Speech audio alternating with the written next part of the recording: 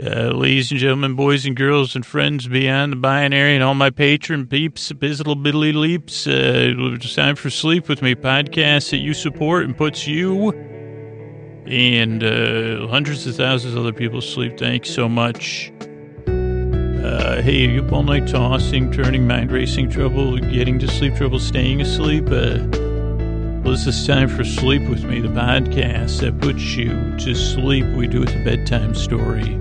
All you need to do is get in bed, turn out the lights, and press play. I'm going to do the rest. What I'm going to do is attempt to create a safe place where you can set aside whatever's been keeping you awake, whether it's thoughts running through your brain or, whatever the thoughts do, you're thinking stuff, feeling stuff, emotions, physical sensations, any of your senses. I don't know if we have 5 or 6 senses. I'm not sure. And here's cool. We'll get back to this. Is ESP based on another sense, or is it just you're really good at all your senses, or is that like a debatable thing? Maybe we'll talk about that for this intro. If you're new here, welcome. So this is a podcast that puts you sleep. I'm going to try to create a safe place to distract you from whatever's keeping you awake. And the way I'm going to attempt to do this, I'm going to send my voice across the deep, dark night. I'm going to use these lulling, soothing, creaky, dulcet tones that can be an acquired taste. And it is a taste you may acquire. So don't worry, give it a little time if you're new here. There's no pressure. This is a pressure-free podcast, and let me tell you what I mean. If you're just stopping by, no pressure to listen to me. You don't got to pay attention. There's no quizzes, no scheduled quizzes, no pop quizzes. And, there's a lot of nonsense in this podcast. So how could I quiz you on it? It wouldn't be fair. And you say, well, if we had an open book, my handwriting's illegible. So if we had an open book test, you'd say, I can't read your writing, Scoot. So see, I can't give you a quiz. And plus it's to help you fall asleep. So no pressure to listen. But this is the other thing that's a little bit out of place. This is a podcast that puts you to sleep. You're under no pressure to fall asleep. This isn't a sleep cure, not a sleep solution. I don't believe it's a sleep Band-Aid either. What it is sleep offering. It's something out there you can listen to take your mind off of stuff while you fall asleep. And if you're like me or a lot of listeners, you've tried a lot of stuff and maybe you've had varying levels of success with those things. Well, this is like a bedtime story. Like if you called your friend on the phone or you had your friend over or your roommates or your partner or your how do you say that? Beau, B-A-E-U, or your is a bae a formal relationship? I know that's like a few years old, or is that like a beau? Are a beau and a bae interchangeable? Or is that like a more serious thing? You say, well, you're my bae. And they say, no, 2012 calling. But it's just like but whatever it is, like I'm just your boyfriend. Actually, I have your boar bae. That never came up before, but I think that's what I am, your boar bae. If I'm using bae correctly, I could be your boar beau. It could be your boar beau. Your beau call, gentleman caller. That's too many. That's too much. But yeah, and what I mean by that is I'm here to talk, to try to barely amuse you, barely engage you, just enough to take your mind off, like I said, whatever's keeping you up, or provide you with some company, some companionship, so you can take a few breaths, you can sink deeper into your bed. You can say, hey, this kind of silly thing is here for me. And maybe to deflate some of the seriousness around bedtime. That's what the goofy part of the podcast is, other than me just being myself. So no pressure to fall asleep. I'll be here for about an hour. Structure of the show, just in case you're new or you've been around. The first 5 or 6 minutes of the show are the business section. Obviously, we got to have that up front. If you're new, you could you probably were like, what is this? But if you listen regularly, it's pretty critical you listen to that part either tomorrow or you pay attention. That's what keeps the show going and keeps our archives free. But if you're new, don't worry about it. Then we have an intro, which we're into now. And those intros tend to be like around 12 to 14 to 8. It's a show within a show. There's some discussion on the Facebook group when I'm recording this around the intros. And I think it's just a mood setter. I think a big part of this podcast is when I say a safe place, I mean it. I'm trying to craft out it's not an audio environment, but to create a sense of safe place. And I think this intro, some people start listening to it while they're brushing their teeth, while they're winding down. But the whole idea is to kind of say, okay, not set your expectations, because there's not much to expect here. Expect you don't need to listen, and expect you're under no pressure to fall asleep. And expect, halfway through the intro, right around 6 minutes, I'm going to go off, because remember I was talking about ESP in the senses. This podcast is full of senselessness. But so the 5 senses, give me a second, because touch, sight, sound, taste, it feels the same. I only have 4 smell, touch, sight, sound, smell, and taste. Are those the 5 senses? So then you have ESP, they call it, extrasensory perception. Does that mean you have an extra sense, or is it just you got extra, you're really extra sensory, or I guess it's perception beyond the senses. Oh boy, whoever came up with that must have anticipated people like me trying to figure out what it meant. So it means perception beyond the senses. Man, I did take 4 semesters of Latin, Esorum es, that's what my professor would say. The poor Latin professors. So I guess I thought that would take up the rest of the intro, trying to figure out if ESP was referring to having an extra sense, but I guess it's extrasensory perception. But what's perceiving then? I don't want to get into any existential questions, but how do we perceive, if it's not a sense, what's the, so I don't want to call Garbanzo on this one, but also anybody with ESP probably knows that this may be the first time that word was used in this context, but that's fitting. I don't want to call Garbanzo on it, but you could start using that tomorrow if you want, or yesterday if you have ESP. But if you don't have a sense, how do we perceive things? Right? I think I'm onto something. So because it would be, so there's probably, and there is a 6th sense. They say that, I've heard that term used in movies and other discussions, the 6th sense. So then it would be perception, extrasensory ESSP. It should be an extra sense, AESESP. But then you probably wouldn't need the second. An extra sense, perceiving via an extra sense. PV, perceiving via. Do we need an A for the an, or can we just skip that? PVS, perception via. Oh, EVS, PVEVS or something. No wonder instead of the X files, it would be the question mark files, the scooter, the question mark files. Perception via an extra sense is, I don't again, I'm into alliteration, but do I have a point or am I off point here? And here's a question, raise some controversy. You think our lymph system's involved in this 6th sense? If you listen to podcasts for a long time, I love any systems in the body that start with limbic system, your lymph system. But is that still a thing that we don't know what lymph? I've heard that people tell me that we know what lymph does and stuff. But, I still don't, I'm still not positive on that. I still have to read the data on that. But that could be involved in my imagination, at least. I think also the mitochondria probably have to do with the 6th and 7th senses. And I'll tell you what sense I'm always looking forward to is the sense of delight. That is what I'm striving for. And I realize I took a bend and now I'm trying to drive the car back onto the main road. But, that's,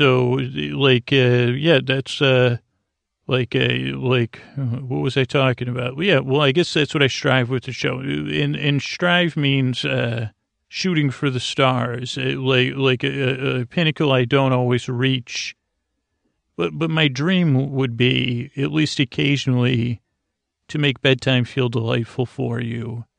Whether you listen regularly or you're a new listener, or you're like, yeah, I already loathe this guy. And I say, okay, I can respect that.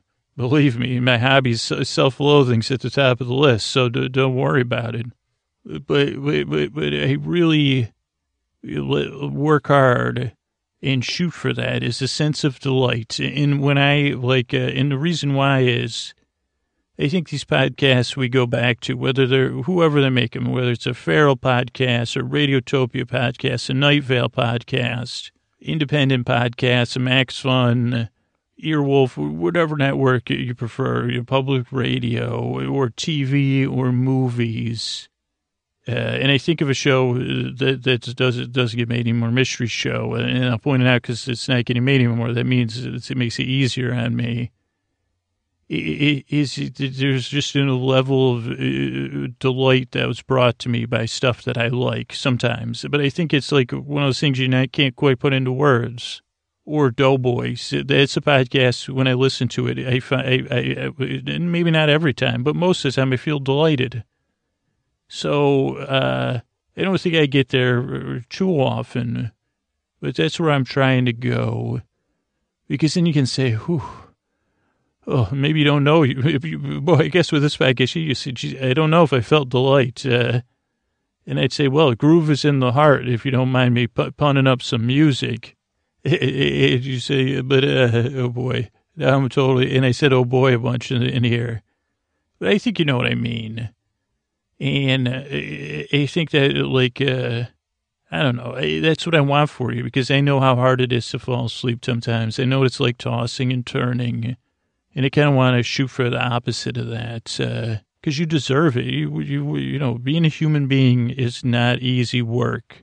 And it's, fraught with stuff. I think that's what, I don't know if Immanuel Kant said that or who, but they said being a human being is fraught with stuff. Maybe they said fraught. I think that sounds more like Walt Whitman, frothy with stuff. Oh, no, that's like the one time I was with a Walt Whitman character actor, and they said, let me buy you a coffee. And they said, I'm not ordering a coffee frothy with stuff. And flex of humanity. I said, no, I'm not doing that. So anyway, enough philosophy. As they say, every podcast, if you're new here, this podcast doesn't work for everybody. I mean, holy macaroni. I've got, I'm pulling a garbanzo here. I'm a gonzo for a garbanzo, and that doesn't even mean anything. But what means a lot to me is trying to help out who I can. And here's what I say every intro, because I mean it, except for the times I forget to say it, but I still mean it even when I forget it. I'm glad you're here.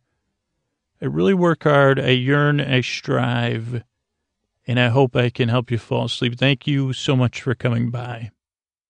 All right, everybody, we're back. Season 7, Episode 2, Stormborn. And boy, do I feel like I literally, this is how much I love Game of Thrones, and I love all you Game of Thrones listeners, Game of Thrones listeners. I literally got off a plane an hour ago, and I'm here recording the show, watched it on my phone on the plane a few times, and this is the first episode I consumed totally on a phone, which is not ideal, just due to being on the road, but now I have it playing on an iPad, openings going, Winterfell's growing.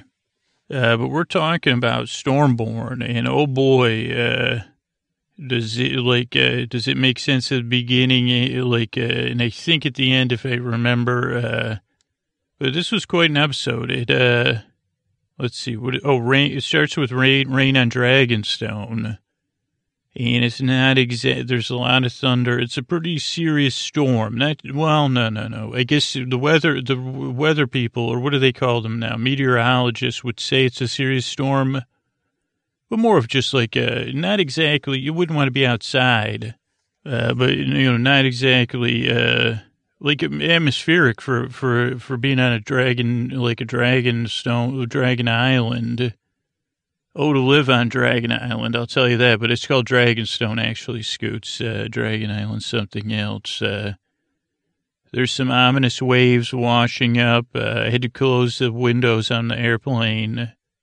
I mean, they're the blinds to get a good look at Dragonstone. Those waves wash in, there's lightning, there's foreshadowing with the shadows, and it's hard to see. And then much like one of my favorite rides in the previously in Disneyland, but now it's gone, and they still have it at Disney World, I think the Tower of the Terrible Twos, I think they call it. It has a light on up. One lone light is on. And then Tyrion says, in a night like this, Khaleesi really could, really do, like, it has a lot of work to do. And we have Varys, Tyrion, the Khaleesi. They're talking about lions. They're working out the plans on the map, but they're really working out interpersonal things. And I think this was like a cathartic moment for the Khaleesi to kind of like whatever they say. Sometimes they say when you're asleep and you're dreaming, your brain's like flushing stuff out. I think she was really flushing some stuff out with Varys. And they're talking about, well, geez, what's the strategy? Shouldn't you just go, go, go? And Tyrion's like, no, let's not make a mess of things. You don't want to be queen of the ashes. And I guess like they don't think Khaleesi's going to be the Kerrigan. Like if this is StarCraft, I don't know who Khaleesi's analog is. Also, Varys is rocking what appears to me to be an upgraded robe. It's really nice. It's got like a green, it's really nicely, I don't know if it's embroidered or like I could use that robe to hang around in. It's got these earthen tones and maybe even some iridescence. And Khaleesi comes up on him and she says, who were you loyal to originally? Like, and then, they talk around it, Robert, Cersei, her father. And she says, all your little spies, all your little birds. Like, she goes, what, did you want my brother to be king? Like, did you think he would be a good king? And Varys is like, he's got a poker face, just like they sang at the Super Bowl. And so does Khaleesi. I mean, Khaleesi's really probing him to be like, who are you and what do you want? And I don't know. This is a really good scene. And she walks towards him. She's really good at making extensive eye contact, I'm noticing on this viewing. And she goes, are you worried? Are you conspiratorial? Or, do you fancy yourself a puppet master? And he goes, no, I'm the kind of servant the realm needs. I'm not blindly loyal. And I got an opinion and a point of view. And then he makes his pitch kind of to Missandei and Grey Worm. He goes, yeah, I'm not from, I'm like, I've been around. I was poor and I was, worked against, wasn't a free person. He goes, I'm on the side of the people, not on the side of the despots. And he goes, if you want blind allegiance, that's, you can, kiss me goodbye.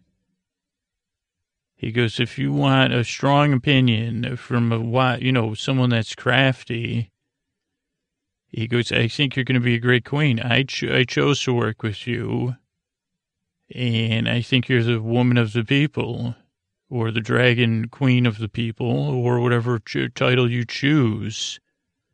And the whole time when Khaleesi's, a couple times Tyrion tries to make peace because he didn't know where Khaleesi was going. So he tries to offer his backup a couple times, and Khaleesi shut him down. That was earlier. But then Khaleesi says, so you're going to be my truth teller for the people's side, like kind of like the Onion Knight, but different, but hopefully. And he goes, I swear it. And she goes, okay, so no conspiratorial crafting. Just say it to my face, and otherwise you're toast. He says, I would expect nothing less, my dear Khaleesi. Then the doorbell rings. The Red Priestess is in the house, his house, the stone, I guess you'd say. And so they go out to the audience chamber throne room, and they exchange some pleasantries. Like, I was wondering if she'd say, hey, show me what you really look like. But but they speak in Valerian. And, like, Varys says, oh, by the way, she was loyal to somebody else. And she goes, oh, this is an auspicious day because we're forgiving people that others served other kings. You booked a great day to come, Varys. And I love that. She roasts Varys one more time. And then she says, what exactly does your lord expect from me? And then it, like, ends up, they're talking about this prophecy. Khaleesi's gender and non-gendered nouns are off.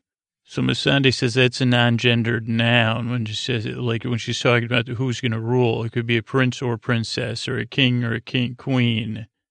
Like it's non-gendered. And Khaleesi goes, that's great, because I thought, like, I just made the assumption of frickin' patriarchy's up in my brain. We got a deep patriarchy, this whole shindig. And I really liked it, like, how Missandei did it. Like, Khaleesi's like, she said, I like that. And let's see, property are dragon things. What does that mean?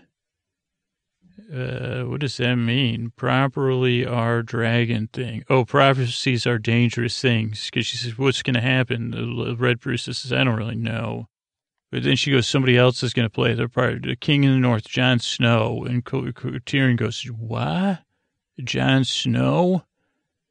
Khaleesi goes, you know him? He goes, oh, yeah, we hung. You know, we hung on the wall. He goes, he's a pretty chill dude, I think. And Khaleesi says he brought all the Red Priestess says he brought in all the wildlings, gave him protection, united the houses. And Khaleesi says, he sounds decent. She goes, summon Jon Snow, let him talk to you, and tell him what he's seen. And then Tyrion goes, I can't speak for prophecies, but I like Jon Snow. He's cool. Says, I trust him and I'm an excellent judge of character. And he says he might be a valuable ally. Plus, he doesn't like Lannisters. But then Khaleesi says, yeah, he can come and bend the knee, which gets a pretty long reaction shot from Tyrion because they think Tyrion knows how Jon Snow doesn't bend knees. Watching this reaction again because Khaleesi's doing her stone cold Khaleesi thing. Yeah, it's like a 3-second reaction. Then we have archery practice with the kids at Winterfell. And Sansa, the Onion Knight, and Jon are going over Tyrion's note. Consensus is he's not like the other Lannisters, but Onion Knight says he sounds like a charmer. By the way, thank you for keeping the Onion Knight in this show. Holy cow! What would I have done? Like, where would things be without one of my favorite characters, if not my favorite character? And not only has he gone from his truth teller to now he's a right-handed person. Fingers or not, he says he's now making inferences. He says, you know what breathes fire? Dragons, dude. And whites don't like dragons. So he goes, maybe we should go talk to her, but not. I'm with your sister though. You shouldn't go. Maybe somebody should go though. And man, so I don't know what I'd do without the Onion Knight. Then we go, next thing we know, we're in Cersei's audience chamber, and there's a bunch of scowlers in there. You gotta check this out. 1506. There's like a bunch of people scowling, and then there's this guy hand wringing and worrying. At 1506, just pause it. He's wringing his hands. He's behind the Tarly crew.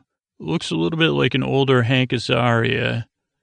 And at first I didn't know it was the Tarly's crew, so I said, who is that dude with a great voice? And Cersei goes, total xenophobe. If my assumption of xenophobe is correct, she's doing a new dance. It's called, I don't know if it's a new dance, but it's a new twist on a new dance, xenophobic. She says, let's get xenophobic. Just like Olivia Newton-John saying, let's get physical. Cersei sings that version of it. And Jamie just says, did you say xenophobe? Because look at me, I'm handsome as hell. Then Sam's dad steps up. He goes, how the heck would we stop a dragon, by the way, Cersei? And then another one of my favorite, villainous characters, old Mad Maester, whatever, Clyburn, I think. He goes, "We are currently working on a solution, my lord." I love that guy.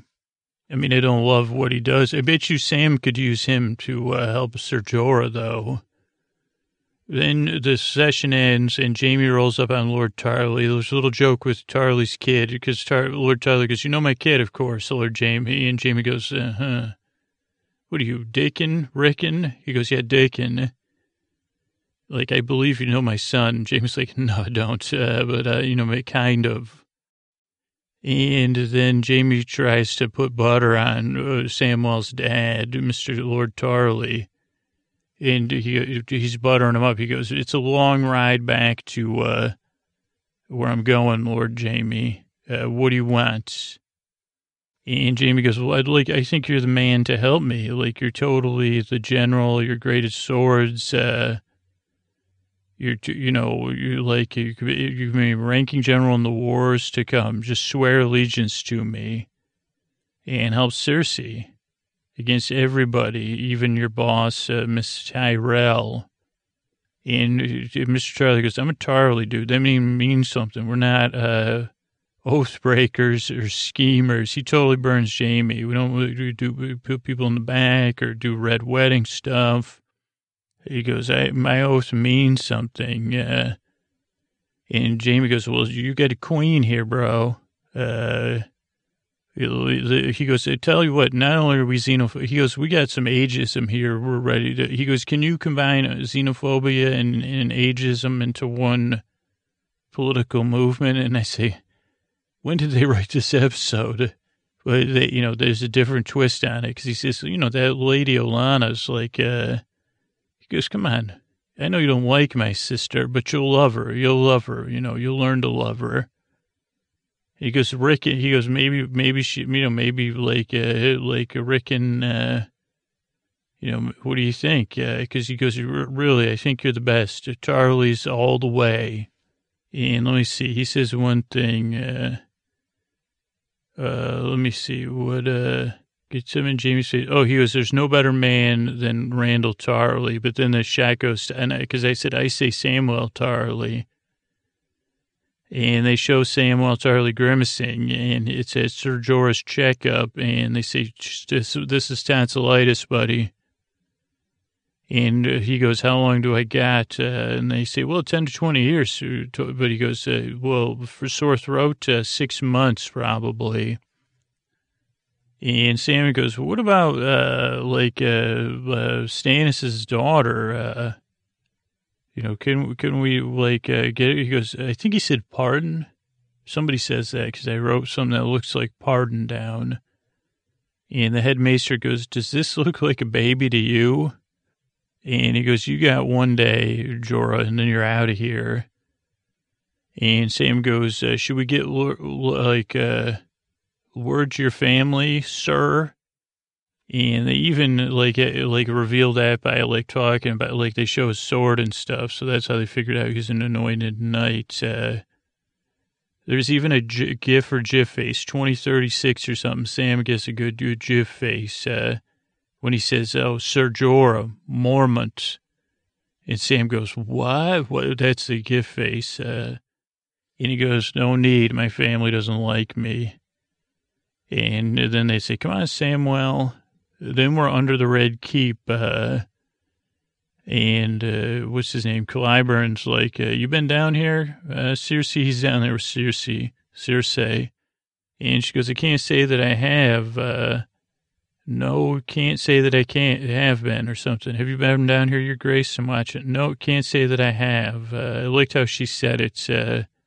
Cersei's still mad at Robert. I didn't realize how deep her displeasure with him. I mean, I guess she's mad at everybody, but then they're looking at the old dragons, the relics, and then when Clyburn shows Valerian the Red, the organ music starts, and Clyburn goes, "Powerful but not invincible."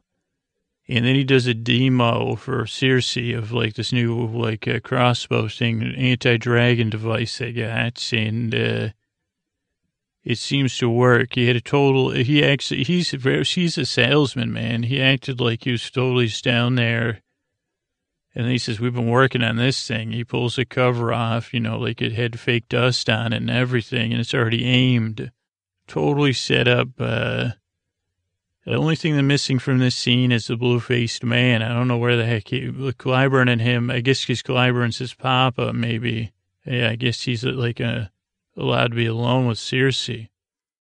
Then we see the Bay of Ships, and we hear, I forget Theon's sister's name. It won't come to me, I don't think. But she says, if you want the Iron Throne, you got to take it. And then, Elias Sands, dude, it's called war for a reason. And Khaleesi was looking at it on a Bay of Ships. I don't know if I said that. They're in her planning room. And what are you going to scurry into hiding? We got dragons. We got, and Tyrion's we don't want anybody to get stomach aches or anything. And Tyrion goes, we do things on the up and up. And then Elias Sands says, what are you saying? You're talking about Myrcella? Weak. She goes, I can't believe my husband, brother, or whatever was defending you. And Khaleesi says, please treat Tyrion with respect. And then she quotes him. She goes, I'm not here to be queen of the ashes, yo. And Olenna, she's got to be ass meter. She goes, you know who was loved as my granddaughter? Common people loved her, rich people loved her. Now she's ashes. And Olenna says, this was a key scene. Let me just rewind it by 10 seconds. This quote is to me the whole commoners, nobles, they're all just children, really. They won't obey you, unless, blankety. And that seems to be, commoners and, royals or children really is, one of the key things about Game of Thrones. And then Khaleesi says, this is my gig, so listen up.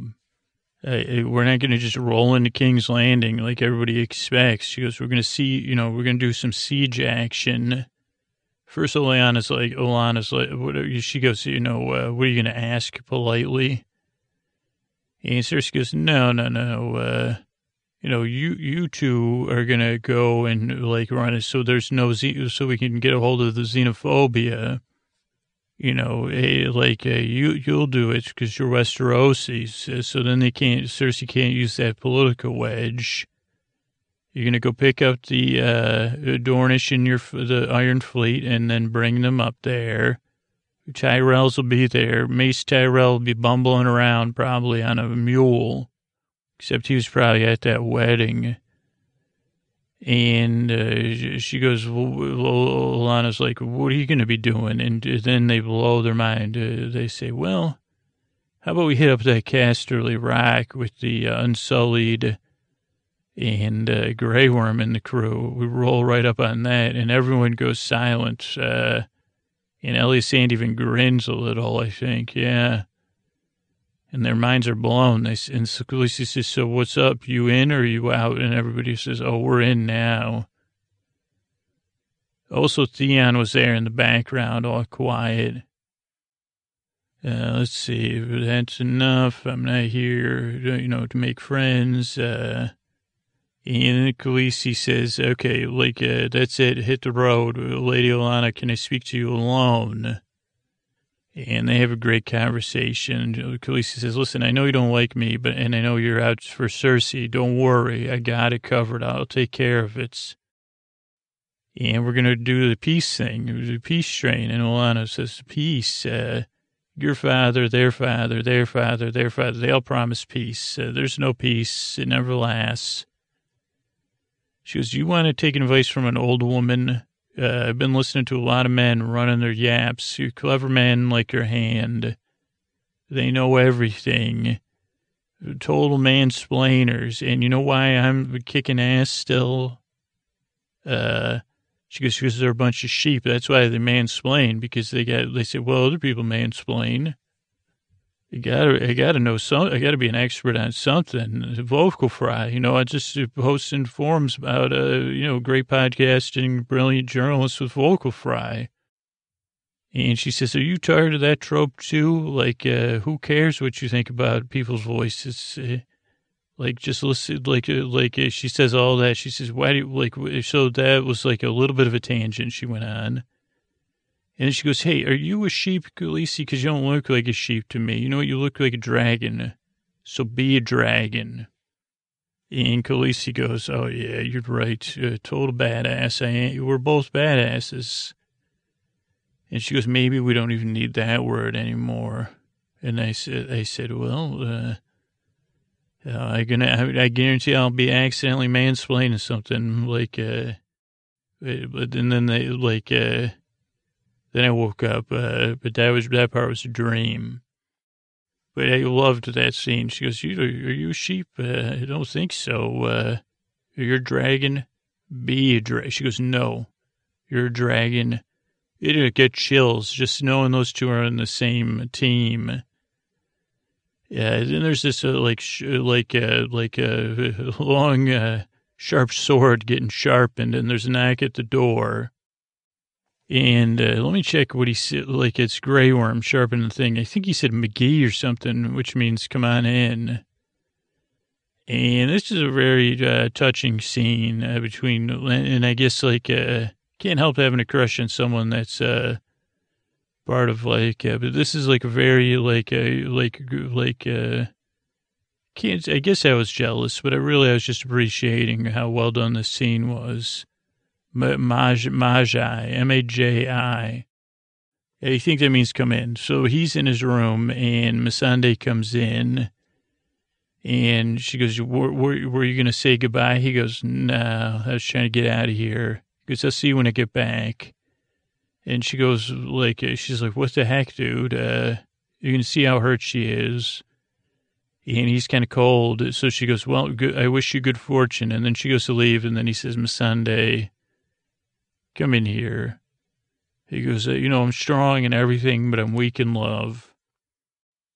And he said he was the bravest. He always had to be the bravest because he was a little bit smaller until he met Missandei from the Isle of Narth. And he goes, you're my weakness. But he really goes, really, I love you. And she swallows. He does this long explanation of, what it's like to be an unsullied and not to have any weakness. Really good. I mean, like I said, last season when these two, with their, when they were drinking that wine, or at least she was, the silliness when they were alone with Tyrion. But anyway, he goes, now I'm afraid because I'm in love. I fear. And she goes, I do too. And then they have this long moment, then this epic kiss, and then I don't know if it was what band does that song. I think it's I don't know, I can't remember now, but I don't think it's the same. But they said they feel like making love, and they do, just like the song says. And what else they feel like doing is transferring to a shot of the library. Where Sam has been making a lot of love to the books, in a good way, and I mean in a metaphorical way, because he's got it down. His boss is stacking.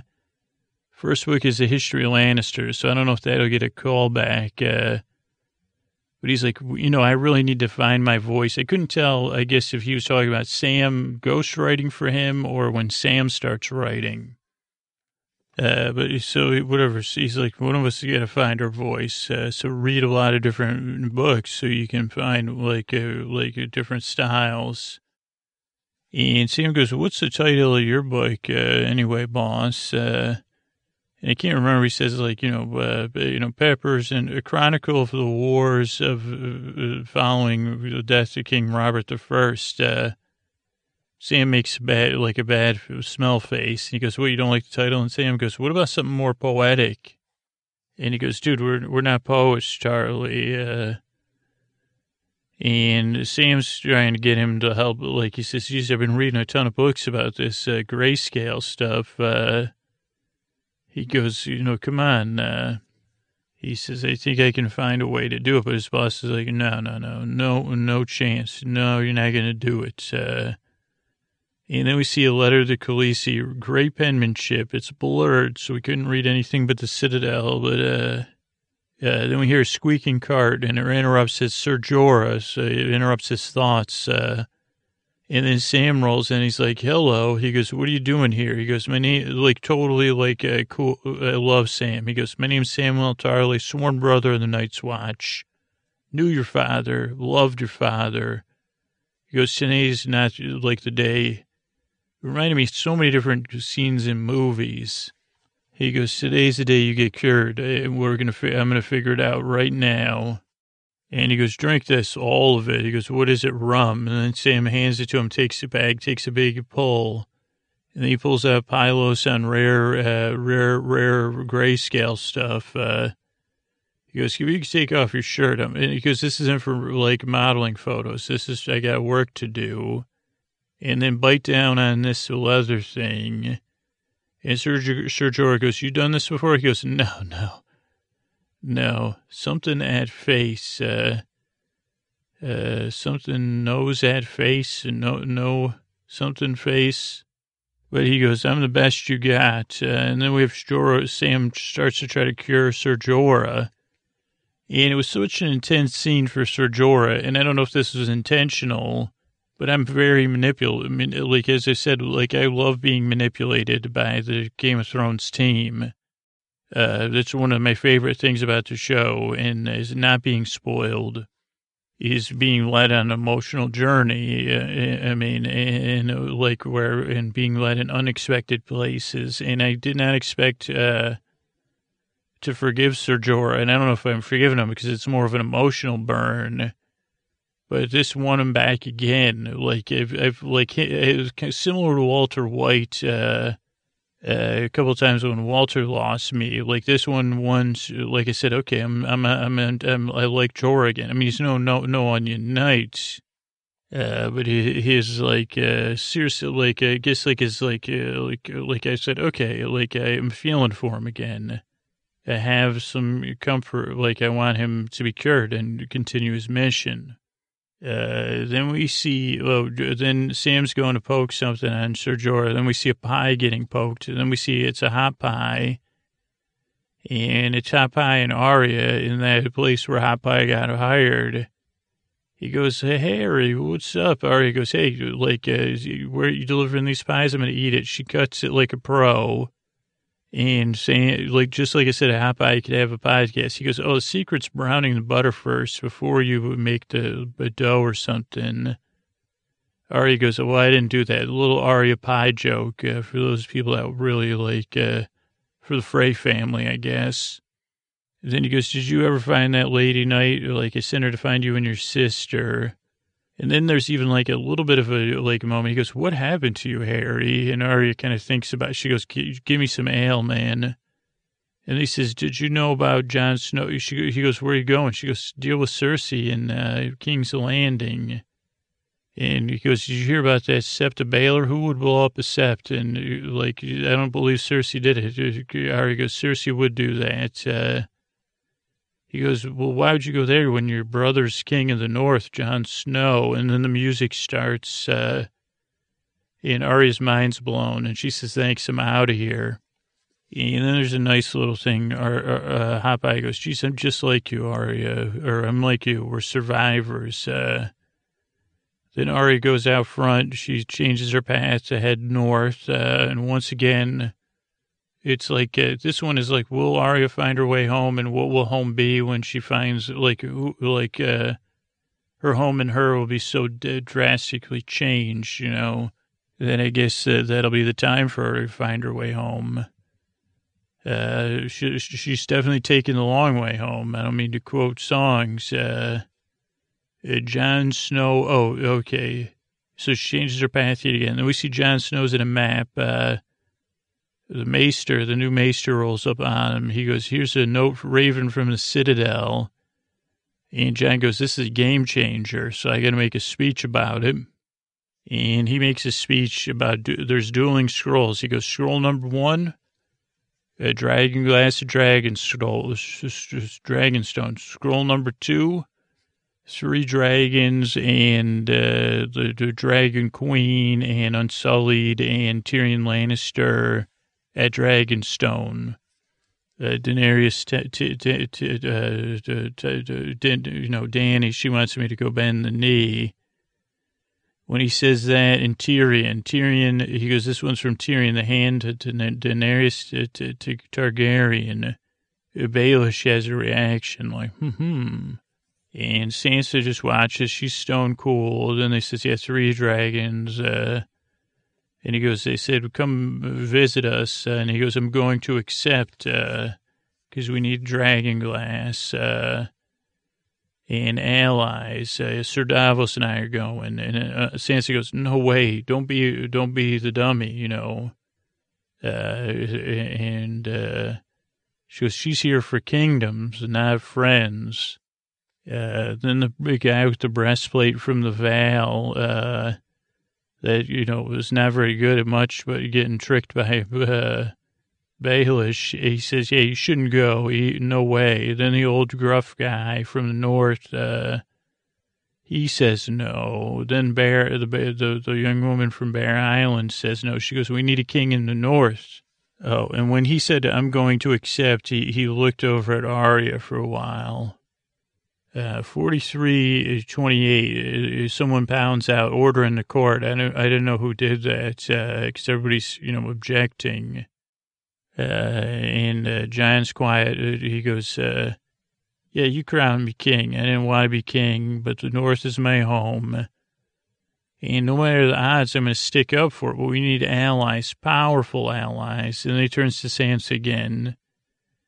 He goes, I know it's a risk, but he goes, basically, I'm leaving things in good hands. She goes, whose hands? He goes, yours. The North is yours. 44-42.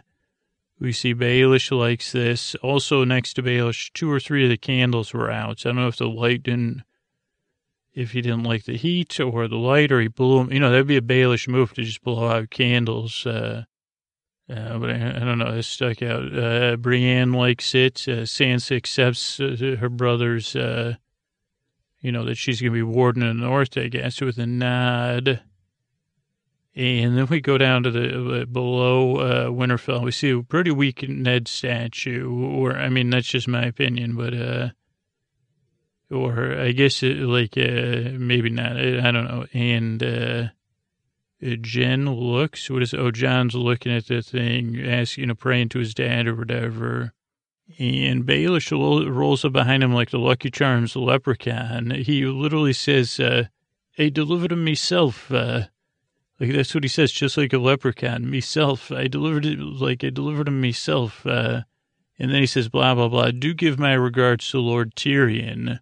Also, let me get super weird. I know your dad loved your stepmom. I loved your stepmom, too. And Jon Snow goes, how did you even get down here? This is family only. And he goes, Jon, he goes, Stacey Cat totally underestimated you. You're our only hope. He goes, you're our last great hope. He says, you don't belong down here. And Baelish goes, forgive me, we've never talked. And then Jon goes, we're not going to because you're a fool. Which I think was risky, because Baelish is too crafty. And Baelish says, how about a thank you, man? I saved your butt with my stolen army. And also, not only do I love your mother, I love your sister and your mother. Did I say I love your mother and your sister? I'm confused about it, too. Could we talk for a minute? Do you think I love your sister because I love her, or because she reminds me of your mother? And does it matter? And Jon Snow goes, it matters. Just go somewhere else and deal with these issues away from Winterfell. And he kind of storms off. He's not happy about it at all. And Baelish kind of looks after him, kind of like, what the heck, which is not good, Baelish is like better bird in the hand. He's almost better that, I don't know, anybody's let him trick them. Maybe that's what Sansa will do. let him pull the strings and then, pull the strings out from under him. But I don't know. Maybe that's too tropey. I don't know. But so then, let's see. Jon Snow comes out. He hops on his horse, waves goodbye to Sansa. There's lots of snow. Then Baelish rolls out after him, kind of looking like he met with Lord Vader. And there's a long look he gives around, and then a long shot of him and Sansa, and separated by distance. Then there's Arya's in a cold, cold night. Her horse is nervous. And then she gets surrounded, and she meets with Nymeria again, her old wolf that she left behind, probably somewhere nearby years and years ago when she was a different person. And it's a really long scene. It actually frightened me a little bit because they just said, well, this isn't going to be one of these anticlimactic, where I was afraid for, Arya. She was having an emotional moment.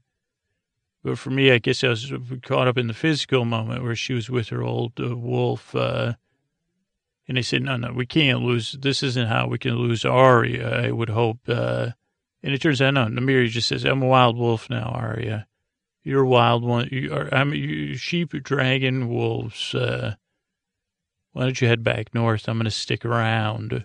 And Arya gets it. She says, okay, I get it. I'm still not sure exactly who I am, but I'm still on the road. I'm on the road to discovery. So let's see. Then the dog does not want to go north, but it was a dire wolf. And then then we were at the last scene, and it was shot a little bit differently. Well, the action parts. And I watched this on a phone, and I don't know if it was watching it on a phone. It was very late at night on Sunday because I had a ton of family stuff, so I was also exhausted. And so I don't suggest watching that like that, but it starts off with the three sisters are kind of getting drunk, the three Sand sisters, and talking, making fun of each other, mama, and what they're going to do when they get to King's Landing. Then we have, again, Theon's sister and Elisand drinking Dornish, whatever ale. And she goes, this stuff's terrible. Wait till we drink some Dornish red. Then they start flirting because she's like, do you have a boy or a girl? She goes, I have a boy or a girl in every port. Depends on the port. But then she kind of calls Theon her protector because Elisand's kind of treating him like he's a servant. And then their ship, it rocks because there's this party siren, or I don't know if siren's the right word. Turns out it's game night. And it's also what better game night than when it's thundering and cloudy. But of course, who comes over but freaking, what's his name, and all his nutty friends. And they go out, and it's definitely shot at a different frame rate or something, or at least parts of it were. And Euron comes, he just shows up uninvited. And they're playing this weird game. It's a combination of marbles and pogs. Neither game I ever played. But I've slowly learned that the purpose of both those games is to take stuff from the other players. You would play pog, or you play marbles, but you were really trying to win the other kid's pogs or marbles. So it was a competition with real risk. You're losing. But with, they start playing, and it freaking turns out Euron's he's made the rules of the game. He's also, dominating in strategy, marble pog strategy, and for a while, it's a little bit competitive, but he starts just winning all the ships. He says, oh, by the way, these pogs are real ships from the Iron Fleet.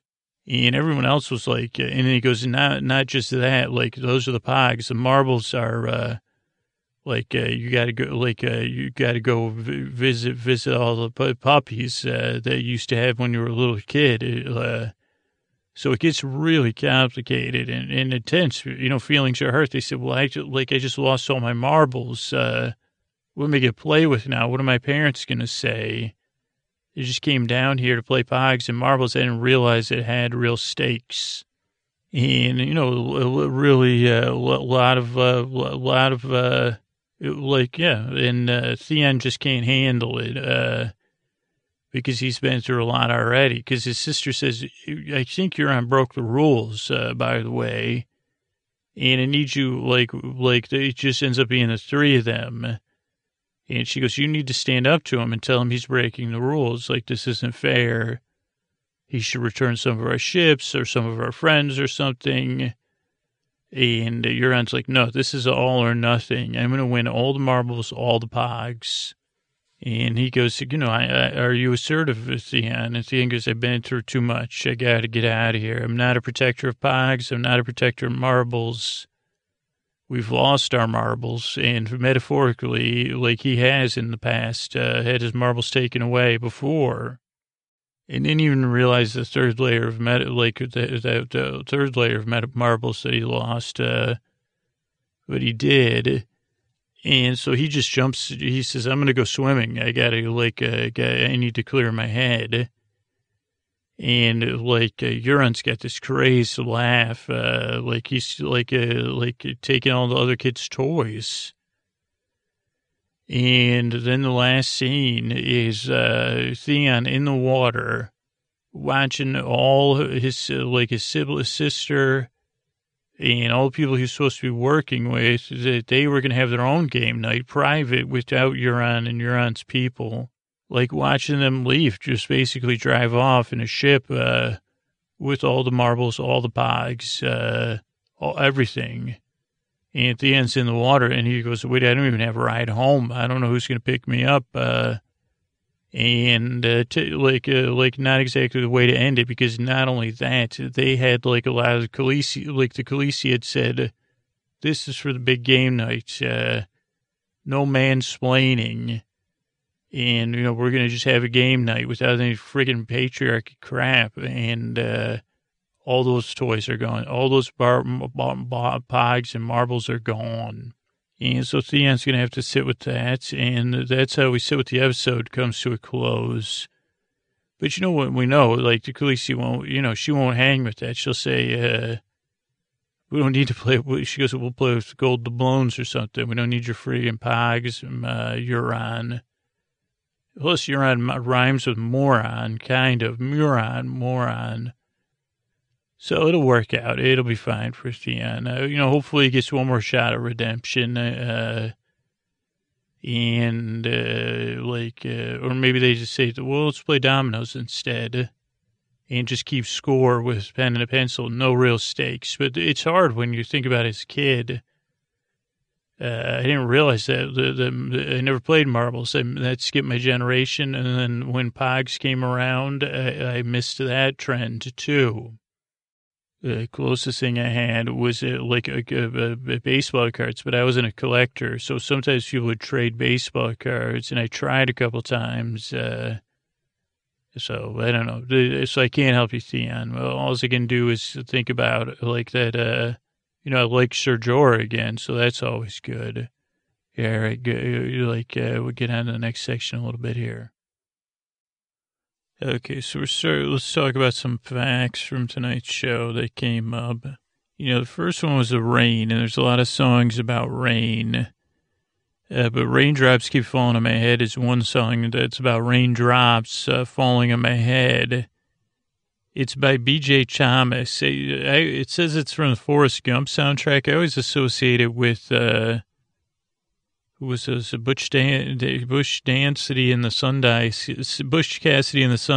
Kid. And also, this is one of the few, I do freestyle a lot of things on my own. And this is one song I like to freestyle. Well, I don't freestyle. I go from Raindrops Keep Falling on My Head to like one of the first to hit YouTube videos. I think before there wasn't even YouTube, with this guy, Andy. He was a comic. He looked like he was a kid.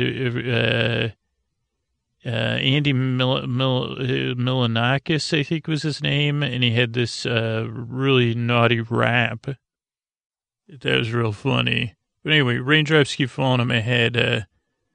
And that's just like the guy whose feet are too big for his bed. Did not know that nothing seems to fit Raindrops are falling on my head. They keep falling. Does Carly Simon sing this one? So I just did me some talking to the sun. And I said I don't like the way he got things done. Sleeping on the job. Those raindrops keep falling on my head. They keep falling. But there's one thing I know. The blues they send to meet me won't defeat me. It won't be long till happiness steps up to greet me, Khaleesi. Raindrops keep falling on my head. But that doesn't mean my eyes will soon be turning red. Crying's not for me. Dragons don't cry, I guess, 'cause I'm not going to ever stop the rain by complaining because I'm free. Nothing's worrying me. It won't be long till happiness steps up to greet me. Raindrops keep falling on my head. But that doesn't mean my eyes will soon be turning red. Crying's not for me. 'Cause I'm never going to stop the rain by complaining because I'm free. Nothing's worrying me. So that's raindrops keep falling on my head. Then there was a moment where everybody, who was the first person that said, I choose you? Oh, Varys said that to Khaleesi. And that reminded me of the epic Simpsons episode from early season, which we'll talk about here, where Lisa gives out, my memory is that Lisa gives out Valentine's to everybody. I'm very much like Ralph Wiggum. So this episode really reminds me of me. And Lisa gives every kid a Valentine. But, of course, I think Ralph only gets one from Lisa, so he falls in love with her because he gets a little affection. And they used to have to be like, at least the women in my life knew, they would say, now don't read anything into this. It doesn't mean anything. I think Lisa does say that to Ralph, but the thing is a train, and it says, I choose you. So let's see what Wikipedia says. They called the episode I Love Lisa, 15th episode of the 4th season, 1993, February 11th, so right around Valentine's Day. Lisa gives Ralph a Valentine's Day card because he didn't have any. He reads too much into it and relentlessly pursues Lisa with affection. Lisa loses her temper and says she never liked him, and then Ralph channels his feelings into his performance as George Washington at the President's Day pageant, and he's able to accept Lisa as a friend. Let's see. It says she gives, Ralph doesn't get any. Lisa hands him a card out of sympathy. Ralph cheers up and develops her, but it doesn't say the card. It was a train that said, I choose you. Let's read about the production. This was the first episode Frank Mueller wrote for The Simpsons. Previously worked at Gracie Films with Sam Simon, the great Sam Simon. And this was the first season 4 episode that Wes Archer directed. Jeff Martin and Mueller wrote the music for the pageant, and Michael Carrington stars as Rex, a boy who auditions for George Washington, but Ralph wins. The story of I Love Lisa originated from a personal episode of Al Jean's life in 3rd grade. He received Valentine's from a girl that said, I choose you. Years later, Gene wondered if the girl had really liked him. And he told Mike Reese about it, and they thought it could be an episode where Lisa gives a Valentine to Ralph Wiggum, who takes it too far. Wow, this is funny. At that time, Ralph and Chief Wiggum were not established as being related. Gene thought it'd be funny if Ralph was Wiggum's son. You just have to read it for yourself. The technique staff used to come up with stories and ideas to think, what holiday haven't we done on The Simpsons or done lately? And they liked the idea of doing a Valentine's Day episode.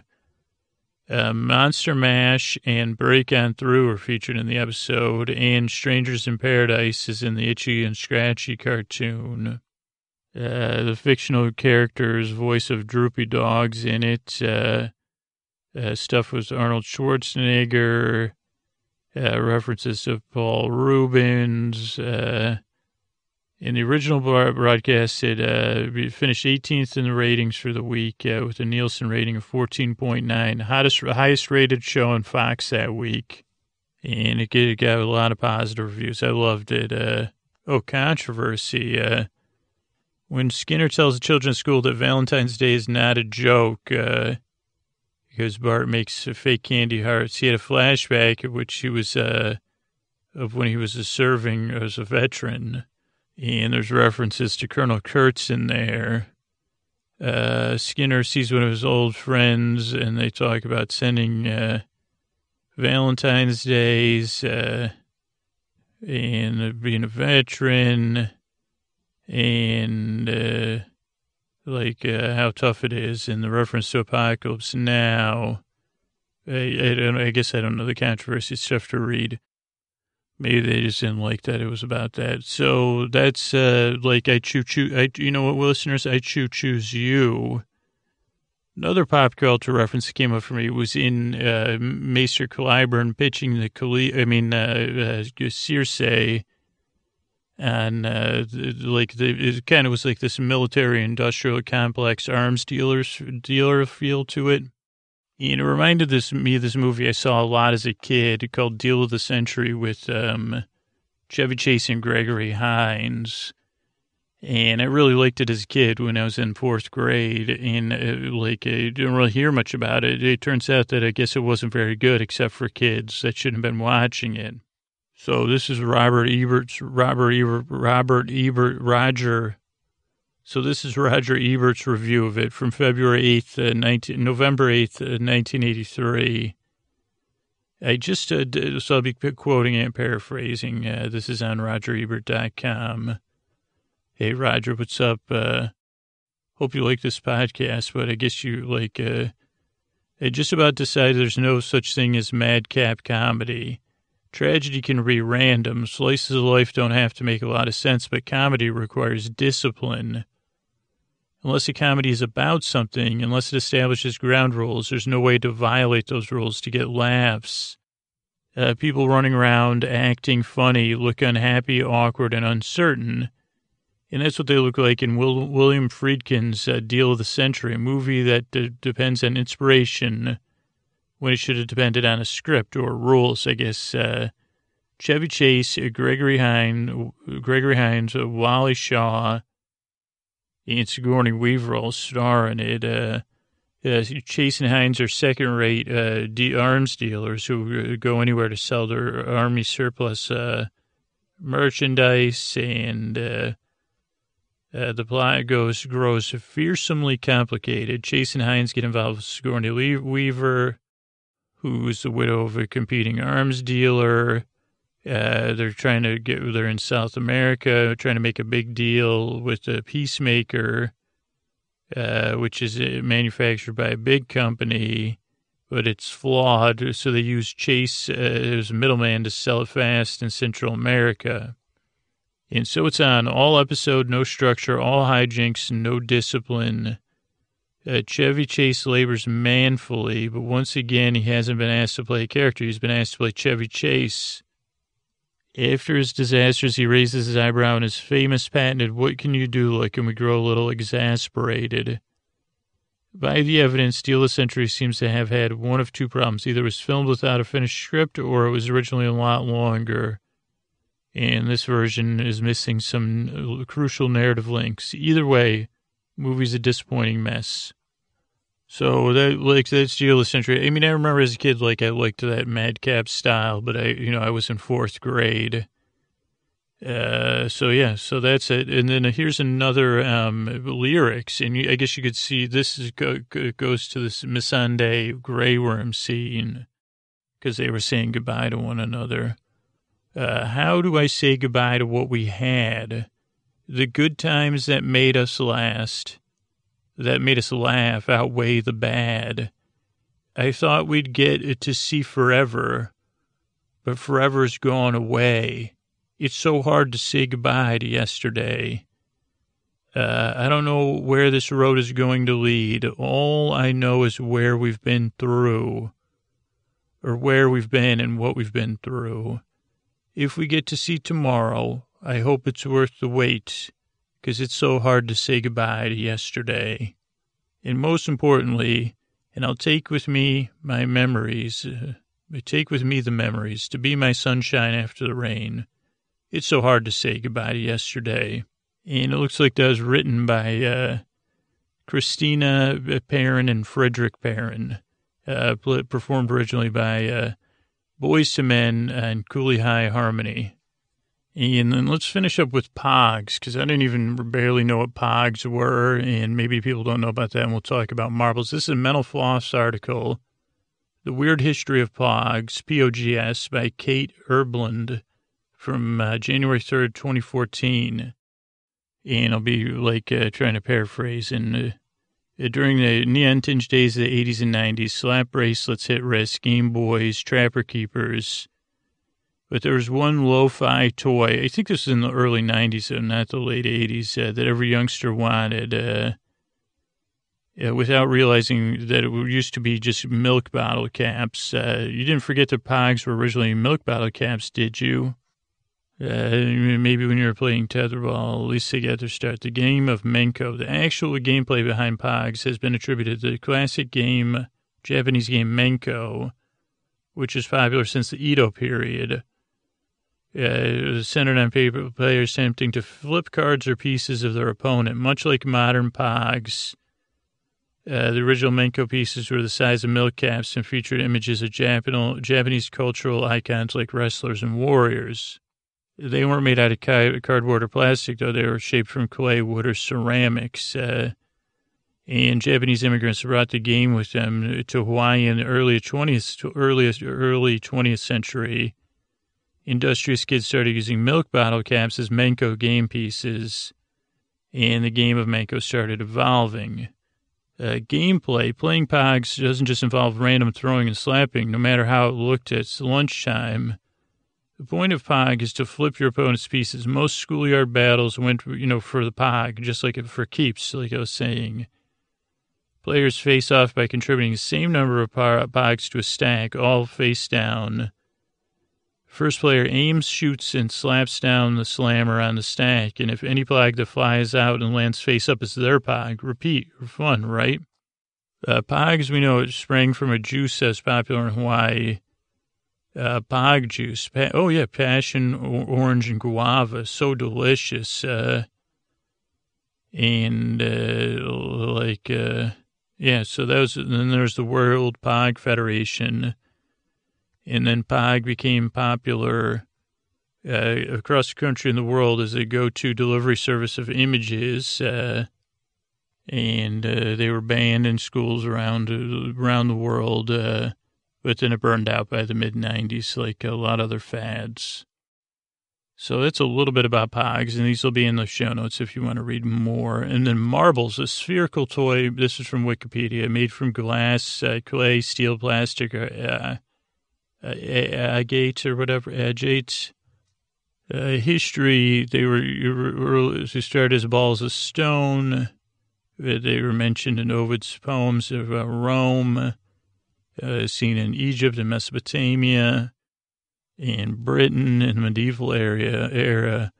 Their first marbles were first manufactured in Germany, maybe in 1800s. And then a German glassblower invented marble scissors in 1846, and they they're made in Akron, Ohio, in the U.S. Marble games, let's see, you flick the marble, let's see. In Australia, they were played with marbles of different sizes, but they were much the way I don't know the difference between ordinary and non-ordinary marbles. Owners of large marbles didn't want to lose them because they were playing keepsies. Firing a marble meant a player had to flick their marble from a stationary position in their hand. No part of the hand firing the marble was permitted to be in the front position. This is seriously complicated, but basically you're trying to hit people's marbles, to take them. And then people would collect them. And obviously marbles are made longer than... But I feel like I've never played a game of marbles, I don't think, in my whole life. Maybe this will be the time when playing marbles comes back. I mean, it does seem like, except for losing the marbles part, that it could be somewhat relaxing, maybe. I mean, I like to, we just put marbles in bags and, plan if we're in Home Alone, that if we needed them, or the Goonies, we would save marbles for those type situations. and use them to make noises to get on my parents' nerves. So that's Marbles. That's some of the facts that came up tonight. Thanks for listening, and here's the next part of the show. Okay, you ready, Podman? Okay, well, I have to okay, I know you're excited, Tom, and oh, yes, I'm so excited, Podman. And it's been a long time since you've been on the show, I think. I mean, I won't know until this is aired, but I want to introduce everybody to you. And you don't trust me to introduce myself. I realize that. But I won't be myself. I'll be a figure. So Pounce and I are going to okay, we'll do all the radio stuff. I just wanted people to know because it's been a year since you've had a regular thing on the show. Oh, and why is that? Were you saying it was because Martin took so long? Or was it HBO? You said, darn that HBO. Why isn't the show 10 episodes and sooner? Didn't you complain about that once? Okay, thanks, Simon. But so, hey, everybody's here in this segment. This is a regular segment we have on Game of Thrones episodes. And it's with, I guess if you're a Game of Thrones listener, you'll know that you'll be familiar with these characters, Sir Tom and Sir Pounce, Prince Tom and King Tom. And the details of how I can make a podcast with Prince Tom and Sir Pounce may or may, like they're in the older episodes. So you may or may not hear that, but it's an honor to have them. Holy mackerel, is it an honor. And if you don't watch Game of Thrones, you're listening. That's great. Tommen was once the king of Westeros, I think, or of, and then he came to change his name to Mikey and came to live with my neighbor. But since this is Game of Thrones, he's still going to go by Tommen. He doesn't watch the show, just in case anybody asks, because that would be terribly confusing for him. But yeah, he lives now under the name Mikey. Also, it's just too confusing, but he likes to have an old-time style radio show with him and Sir Pounce and him. And I guess with all that, I'll turn it over to Tommen and Pounce. Well, hello, everyone. This is Mikey, Sir. The general manager of Cape Ounce Radio, and I want to introduce you to a new segment that we've, due to cost-cutting measures, and because I watched the Star Trek TNG, and I fell in love with this, not in that kind of love, I fell in love with this character. Also, a boy, and also the pod boy, he makes this podcast, sometimes he can be nice, and he told me when he was a boy like me, but he said he was 10 years younger than me, but anyway, not important that part. He would sit in his room and record himself making commercials, radio commercials. And so we here at Cape Ounce Radio decided to create the golden age of radio commercials after I met Berlinghoff. He'll be a character, though. That's who I'll be playing. In case, also, I'm Sir Tommen, playing, I'm pretending to be the general manager of Cape Ounce Radio. I bet you didn't know this. Sir Pounce, they didn't know that. That's fine. Yes, it is. I am fine. I am good at radioing. In casting the pod, if you're consuming this by pod, well, it may be confusing. So next week I won't explain this to you. And I don't want to have to pike any of you, so make sure you. So without further ado, I'm going to I'm going to do my radio announcer for podcaster. Podboy does it. Ladies and gentlemen, boys and girls, and friends beyond the binary. This afternoon's broadcast of the cat that ate the canary is now interrupted for a break from our sponsors. Well, thank you, Ted. This is Professor Berlinghoff Rasmussen here, and I'm here with my partner, Gene. Say hello, everyone. Say hello to everyone, Gene. Hey, Swain. Yes, and we're here today to offer, we have a special offer for all the listeners of Cape Ounce Radio. Now, I don't know how many of you are familiar with me, but I am a great professor with a time machine. And I cross both time and space looking for the best deals for the listeners of Cape Ounce Radio. And also, we also look behind things and look for things with large margins so we can make the most, because we know the listeners at Cape Bounce Radio have the highest of standards. And I was recently on a journey across time and space into the dumpster land. The blue bin, it was called, this planet. It had a moon. Maybe it was the moon, the blue bin moon. And I was there with Jean, my cat, my best friend, and my partner. And we had landed on the planet. And I had a feeling in my heart, a feeling of woe, and I could sense it was back on Earth. And I remembered all the sad Earth people I'd seen, especially the pod boy, walking in the rain and getting wet. And I had heard, especially from letters I receive here at Cape Bounce Radio, that, people are saying, oh, when it rains, I get wet, and the only thing I have is an umbrella.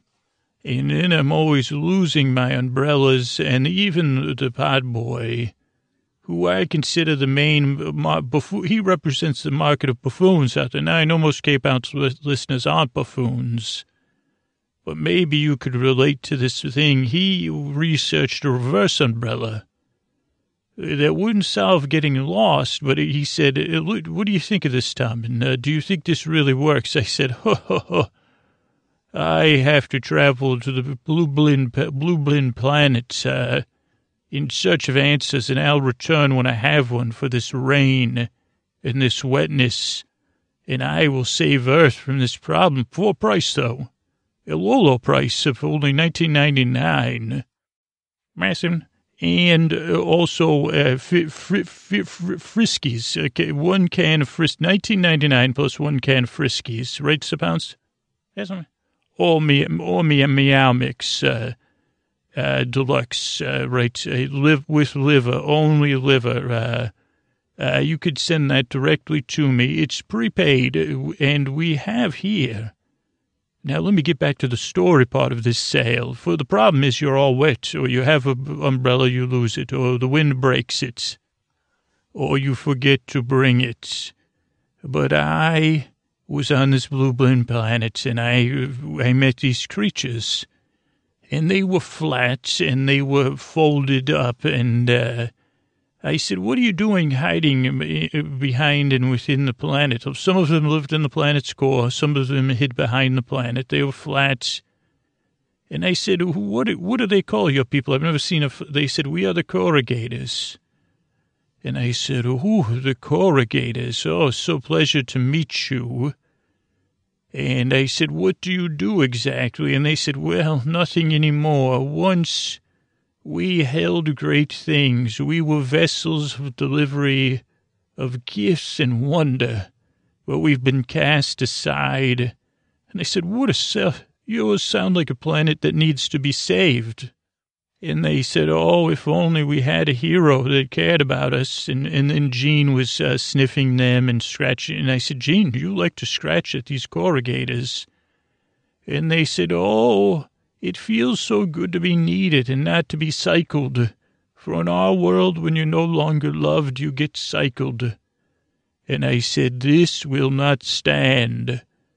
For my mother, she was like a lot of this comes from my mother. Because she would have she tried to cycle me, And I said, no, this is the work I've been doing, yes, Mikey. Oh, yes, thank you for licking my hand, Jean. Also, Jean is my best friend, Sir Pounce, really, just in case you don't know that. And I said to these corrugated people, I will bring you back to Earth, and I will find a purpose for you so grand, for I've seen the Earth people, and I know they are plagued at times by these umbrellas, and I know I could sell you, I said, because I could take you from here for free. You're desperate, right? And they said, we are. And so, Earth people, that day was born, the day your solution to all your rain problems came.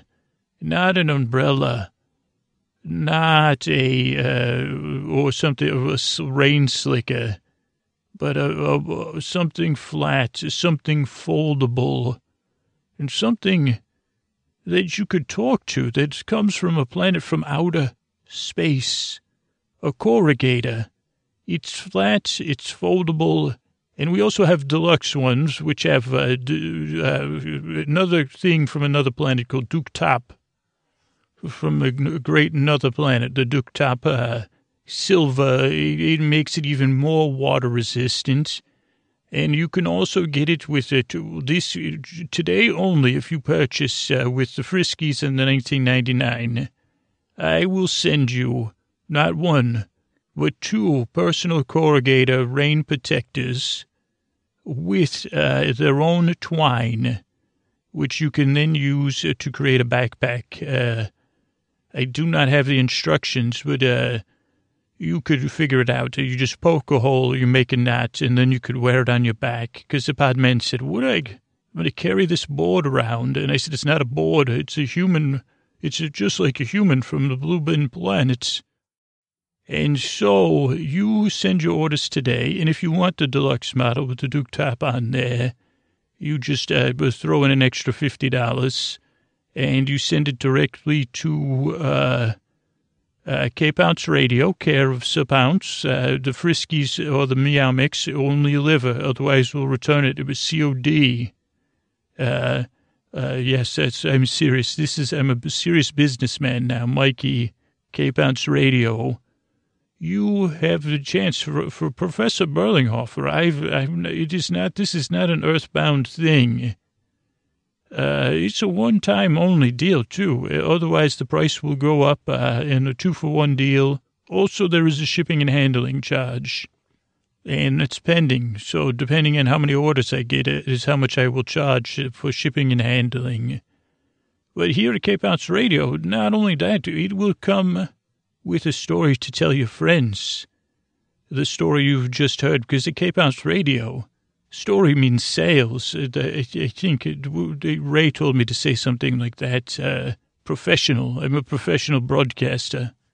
But story means sales. And this is the life I was meant to live, I believe, as Professor Berlinghofer and a radio man, not as that boy with my mother. She was so confused.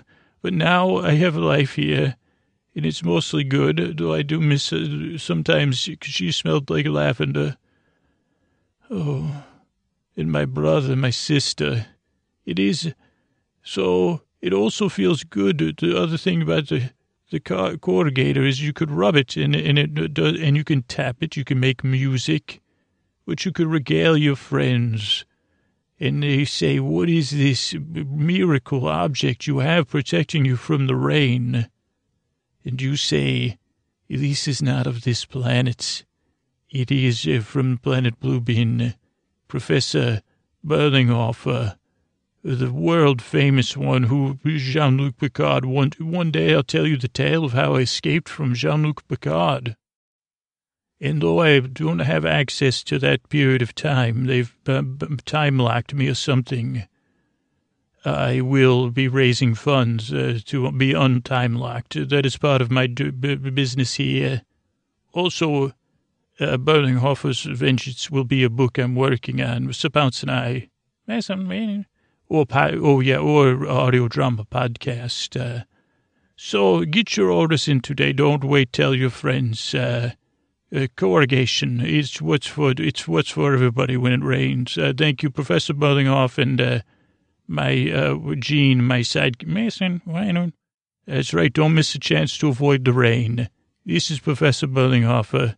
It's really me and Sir Pounce. So Tom and hey, that was my first one. I don't know if you liked it. I was pretending to be Professor Rasmussen Berlinghofer. He was on TNG. I love that show. I love sitting I asked Podman if I could sit in his lap. He said I was too big. But I do snuggle against him. And Sir Pounce, and then the Podman's allergic to cats, so he sneezes and we laugh. And I say, oh, do you have a one in woes? And he says, I do. I got to take some Benadryl. But I love Berlinghofer. He has the same hair as the Podman. It is funny. And the podman said he is also Max Edrum. So that is it for today. Thank you for joining us here on K-Pounce Radio. Ladies and gentlemen, boys and girls and friends beyond the binary, this is Sir Tommen signing off. Good day. Crone, sweet Crone, Miller, Smith, Barkey, Jester, Hound. I don't know, it's been a while. Hey, Gads. Gads, this is like I got to set up the new listeners here. Since it's been about over a year since I talked to you, which doesn't say much about, it doesn't say much about, that's more reflection on me. But, and I say, geez, we got a time-sensitive situation, shortened season coming up here. But I say, here's the intro. So new listeners, listeners that don't have listened to this 1,000 times, and they want to introduce the old gods and the new gods and the newest gods. Those of you that watch Game of Thrones and those of you that don't, I'll treat you all equally, just like I treat the gods unequally, just like the gods treat me unequally, even when I try to treat them unequally and say, well, I'll pray to you more, if you give me some stuff. That didn't work. But in Westeros, the world of Game of Thrones, there's the old gods and the new. And they're all great. And that was where I came to as a believer of Game of Thrones. I said, geez, this is just my personal belief system in case anybody's listening with the RR in the middle of their name or DB, anybody that this is just I'm just mixed up, human on earth here, gods, as you know, Crone. I got those notes you left for me. So he said I was watching this Game of Thrones, and I said, well, they got the old gods and the new. Does anybody double your gods, double your life lessons? In my case, double your slow, painful life lessons. But I'm expecting eventually to double my delight with the gods, old and new. So let me introduce our lineup as I do every season. Coming in first, because she'll probably be the first, whatever happens to gods after their gods, all-seeing, all-knowing. And she knows I'm kidding when I say she's all complaining. She's the Crone, and she's the wisest of the wizened, and it can be grouchy when she's in a good mood, the Crone. Other than that, I don't know. She's the wisest of the gods when she's listening into my prayers, which is all the time, because I know you can read thoughts. Supposedly she can see the future, and when it's not looking good, she lets you know constantly. I think she's not a harpy, but she knows how to harp on things. That's the Crone. And she hasn't smoted me unless she has a new form of smoting that takes forever, and I think she does. So that's the Crone. Sorry about that, Crone, but I'm nervous, kicking off a new season. So that's the Crone. Miller, every god needs to eat. All the gods need to eat. The humans need to eat. And somehow God and Millen got left out when they crafted the gods old and new.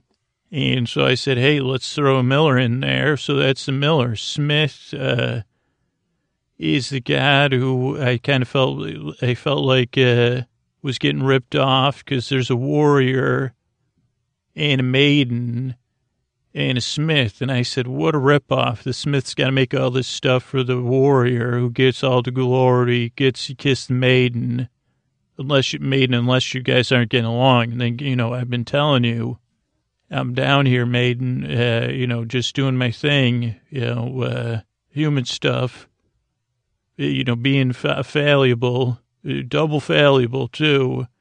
So that's the smith, crafting, working hard, sweating, probably has bigger muscles than the warrior. Also,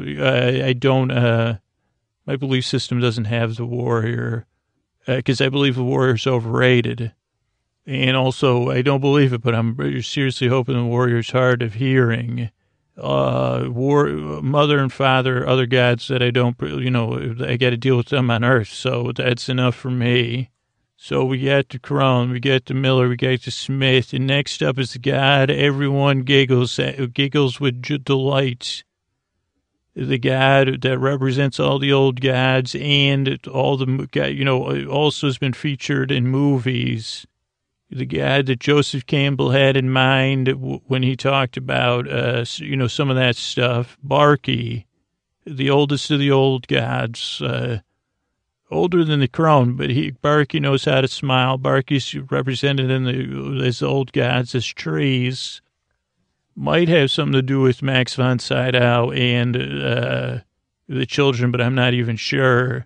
But I know, I can't pick favorites, but Barky is my favorite god. Other than Maiden, that's a different kind of favorites. That's Barky, the old tree. In Barky, I don't know did you catch Guardians of the Galaxy 2? Because I bought a second ticket. I had a seat for you. I brought 2 dancing Groots with me. And then they said, you can't. And I said, no. This is how Barky's going to see the movie. And then I shouted, what in the name of Treebeard? And they said, sir. Also, I dressed Barky. I don't have an official Barky outfit, but I did find a children's costume for the tree from, it was a vintage children's costume from Mr. Rogers' Neighborhood of the tree where something happened. I forget because I blocked out that part of my childhood, and they said there's no costumes. And I said, this is a vestment, not a costume. So we didn't, I don't know. I threw your ticket in the air. So in case, so hopefully you saw it. I didn't see it, Barky, because it's still, so again, hopefully Baby Groot, Baby Groot looked super cute in the trailers.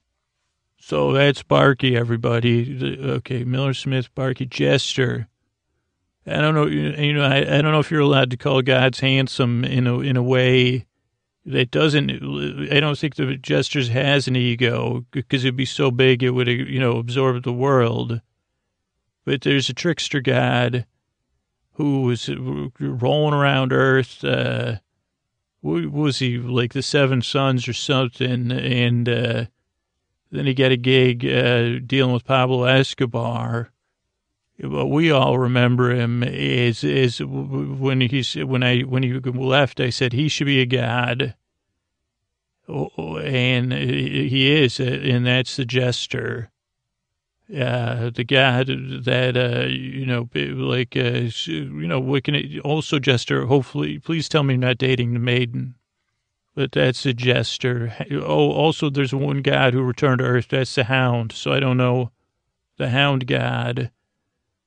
I don't know how he dealt with that last season, but that was the god with a hangdog look and not as grouchy as the Crone, but reminds me of me.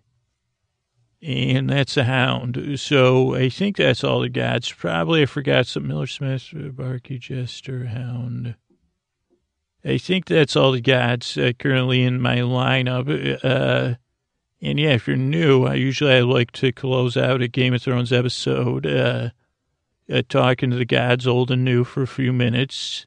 And it's been quite a year, Crone, Miller Smith, Barky, Jester, Hound, Dog. I don't know if you're listening, but so I want to thank you for all those uphills that thanks for helping me develop my endurance going uphill. Thanks for all the nice people and the nice listeners and the kindness people have showed me. Really taught me a lot about, thanks for that dude running things here too, by the way, Crone. That's hilarious. Jester, I don't know if you're in charge of the spray tan or what, but holy moly. And that's all I'll say about that because, just another life lesson tucked in a life lesson, huh, gods? Miller, I don't know if you have anything to do with soda, but I've been, since the last time I talked to you guys, I can't, So thanks for that, Miller. Thanks for those refined grains. Keep it up. But really, God, so, as always, my biggest things are the FEAR and lack patience. And I know that's what you're trying to teach me so hard. And Crone, I know I'm passive aggressive. It must be hard dealing with me. So, my apologies to all the other gods affected. Also, just because I'm apologizing doesn't mean I'm not tough. I'm just not tough in general.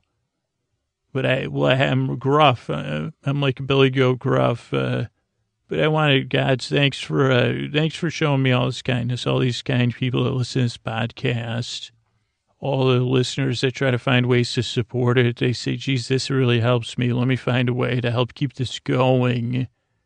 That means a lot to me. Thank you for my family. Thank you. Can't help to say anything without that. I'm a lucky person, and so lucky to get notes from the Crone. That just cry like you're doing it wrong. What do you think? Thanks, Crone. Those are great reminders. Also, I don't know if my internal critic, I think it's